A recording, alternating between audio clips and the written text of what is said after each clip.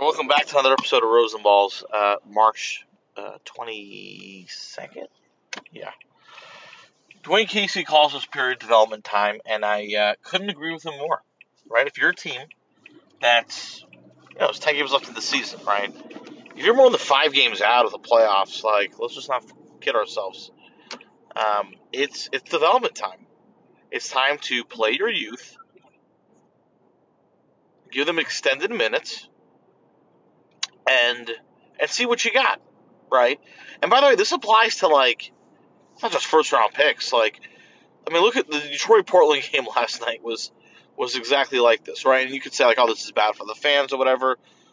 Look, if I'm a fan, I want to see what we got in the future, right? If I'm going to game 73 in the season and we have 19 wins, I'm not looking for. I don't need to see Jeremy Grant put up 20 shots. I want to see. Okay, I want to get excited about something, right? So I'm okay playing Saben Lee 30 minutes. Will he be in the NBA next year? Who knows? But for now, there is literally nothing wrong with giving the guy minutes and letting him do his thing. And again, Casey's right. It's development time. Luke Garza playing starters minutes. Why not? Let's look at Portland. They got guys who look, this Bernard Williams character, right? Nice little point guard. And he's been playing well, and his shooting percentages are horrific. He's shooting 30, 20, 20 splits, right? But again, it's development time. Portland got it, they get it, and they're losing, right? And that's fine. And actually, they beat Detroit last night, but it was meaningless because it didn't, I don't even know who won that game. I think both teams lost. Drew Eubanks, you go through the list, right? Trenton, Waterford, right? Who are these guys, right? So, if you're a team look, maybe they can make the roster next year. They could be a rotational piece. Maybe they can increase some value, and then they're traded on draft day, and maybe you're getting a pick you like, you're moving up, whatever it is, it's fine, right? This is why the last part of the season is kind of a drug fest a little bit. You're getting a lot of the guys flirting with 10 days or whatever in the NBA, but again, look, Chris Dunn, he's been playing great for Portland.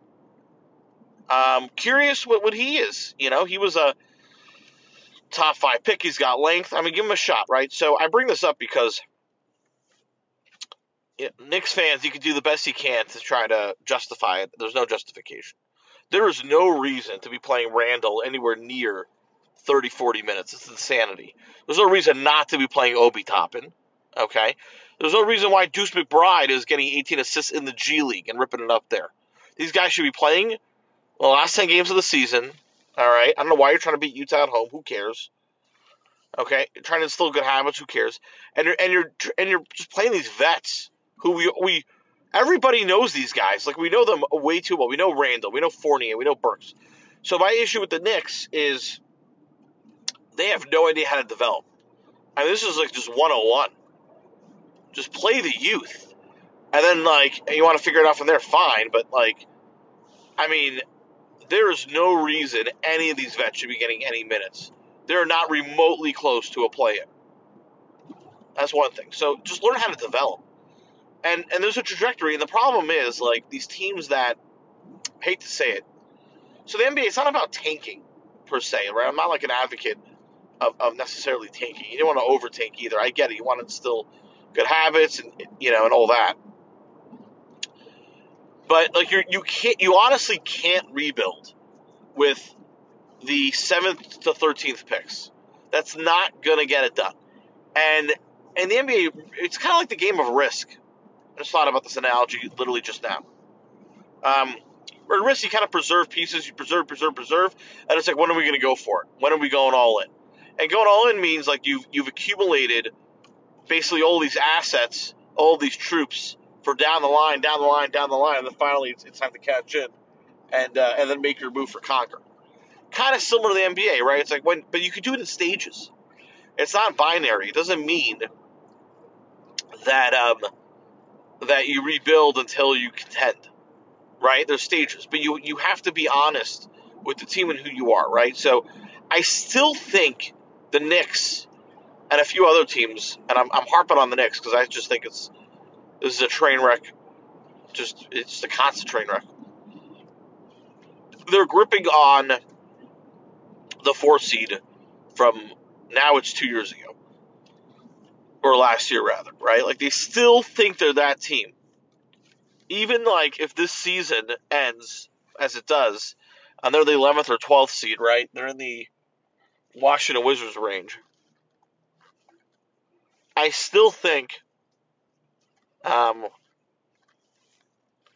they think that that they should be a top 5 seed, right? And I still could see, and again, like the answer is going to be what they do in the offseason, what they do with the pick, right? And look, by the way, they get lucky ping pong night, they get lucky in the lottery. This whole conversation is done. They get a guy like Chet, they're fine, right? They're more than fine. But you can't play these guys these kind of minutes. Now, another team that also does no idea, I just, and again, the Knicks are more of like a forced rebuild team, which means they never try to rebuild.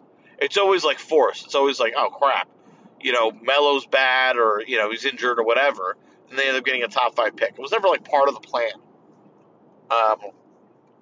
Like Detroit is clearly part of the plan, right? They're playing all their youth. They're very methodical about who they trade for. They take a double down on a guy with a shot or whatever. The other team that in the East, I have no idea what they're doing is Washington, right? So just long term, right?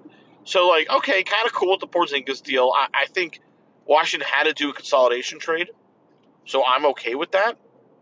Just in terms of just pure consolidation, that's fine.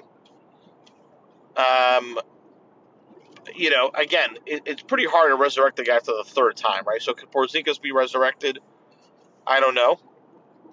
I'm fine keeping him around, see if he could. Regardless, like, they already messed up the Bradley Beal situation. Already messed it up. Already, like, F that bad boy. So first off, the Wizards I don't say they got lucky. I don't say they got lucky. They were they were benefited by the Lakers' desperateness in the Westbrook deal. They clearly obliterated that trade. Okay? That deal, no-brainer. So Kuzma isn't playing great for them. And then every other piece, we call that Dianu, right? Now, the other pieces were used with, like, Harrell, and Harrell was used in the future deals with Indiana and Aaron Holiday and all that. And, Kentavious Caldwell-Pope coming back to life. He's a solid rotational talent. So I'm fine. Like, not every deal has to yield pure assets, right? They got pieces that are good off the ball. They work with whatever you're trying to do, right? And they're a nice little mix of vets that if you're trying to rebuild, it works, right? Now, there are a lot of guys, Rui, Kuzma. They have a lot of talent. What they had, look, they had to deal Beal. I'm sorry, they had to. And now, like, maybe, do they have a chance to trade him? Maybe. Can you do a sign and trade? It's possible. They need to get younger, and they probably need another top flight pick, in my opinion. So it's not all's for naught, right? They still got a shot, obviously, but like, I really think this is a pivotal offseason for the Wizards. Re-signing Bradley Beal does nothing for them. It doesn't. The guy's over 30. You're going to be a stagnant, like, again, 12 to, like, 8 seed. I don't understand the point of that. Like, I guess, Tommy and team want to be a perennial first-round loser, maybe, or even a play-in. I just don't think it's a sound strategy, right? If you sign and trade Beal, curious if that's, even possible, but, like, the Wizards could obviously pay him the most, right? So you got to figure who around the league can get and all that, right? So my first option is, like, obviously I look at the Knicks, quite frankly. They have R.J. Barrett. That'd be a great guy to grab. Now, how committed the Knicks are to the rebuild themselves, and Barrett is another question, so maybe not. The question is, who's, like, you want to get less players, right? You can get future picks, but you don't want to get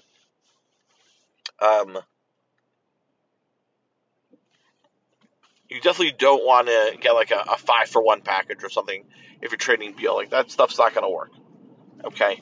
So then you got to look around the league and you got to figure out who's the best young guy you could get. So the first guy that comes to mind is probably Michael Porter Jr. So for the Nuggets, next year could be your year. Porter Jr. in Washington could make a lot of sense.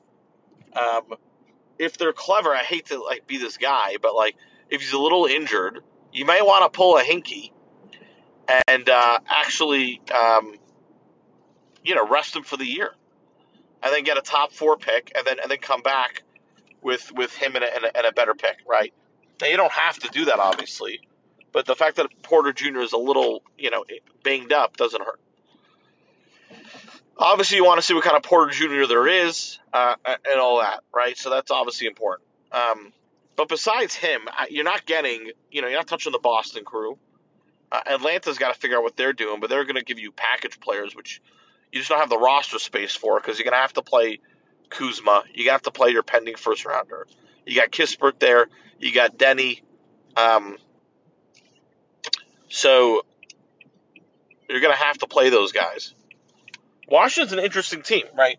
Now, but again, you got to be thinking sign a trade with him. Now, it obviously has to be a team that he agrees to go to as well, which also makes this difficult. So, look, again, a team like Boston could make sense, but I think their assets aren't great now. They're not going to deal the Jays for him, so that's a moot.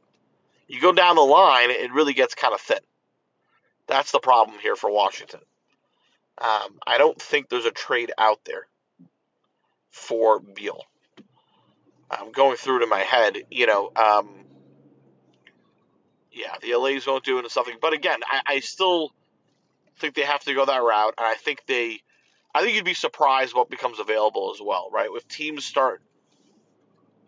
know a certain guy's available, they might go for him. Now, in the other world, there's just not a route for the Wizards next year if they go the other way, right? So let's say that they really try to win.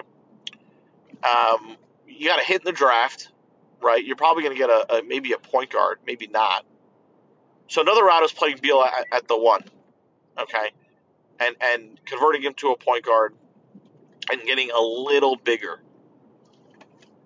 That is, it's a logical route, right? So let's say, if again you get a wing in the draft, and maybe that works, but I just don't see enough upside there. And they had to be bad, and they weren't bad enough. And the teams that are going to benefit are the teams that were bad, that didn't jump the gun on the rebuild, and it'll be patient. Detroit's gonna be benefited from this, right? People can knock them all they want. Oh, they're terrible. I don't know what they're supposed to do, right? But now they have Cunningham. The only thing that Detroit needs to do is, figure out if some of these young guys are their long-term pieces, right? Namely, Killian Hayes. Isaiah Stewart is good, but they have a lot of bigs, and it's kind of the easiest position to nab in the NBA. So you don't want to just hang on to him for no apparent reason. But again, these teams need to understand in this period it's development time, and I don't get the sense that they fully comprehend this, and that's the major critique. That's really what it is, and we'll see. We'll see how things shape up. Beyond that, what teams truly tank, what teams don't take as much, and how do we go there? How do we go from here? Oh my God, let's do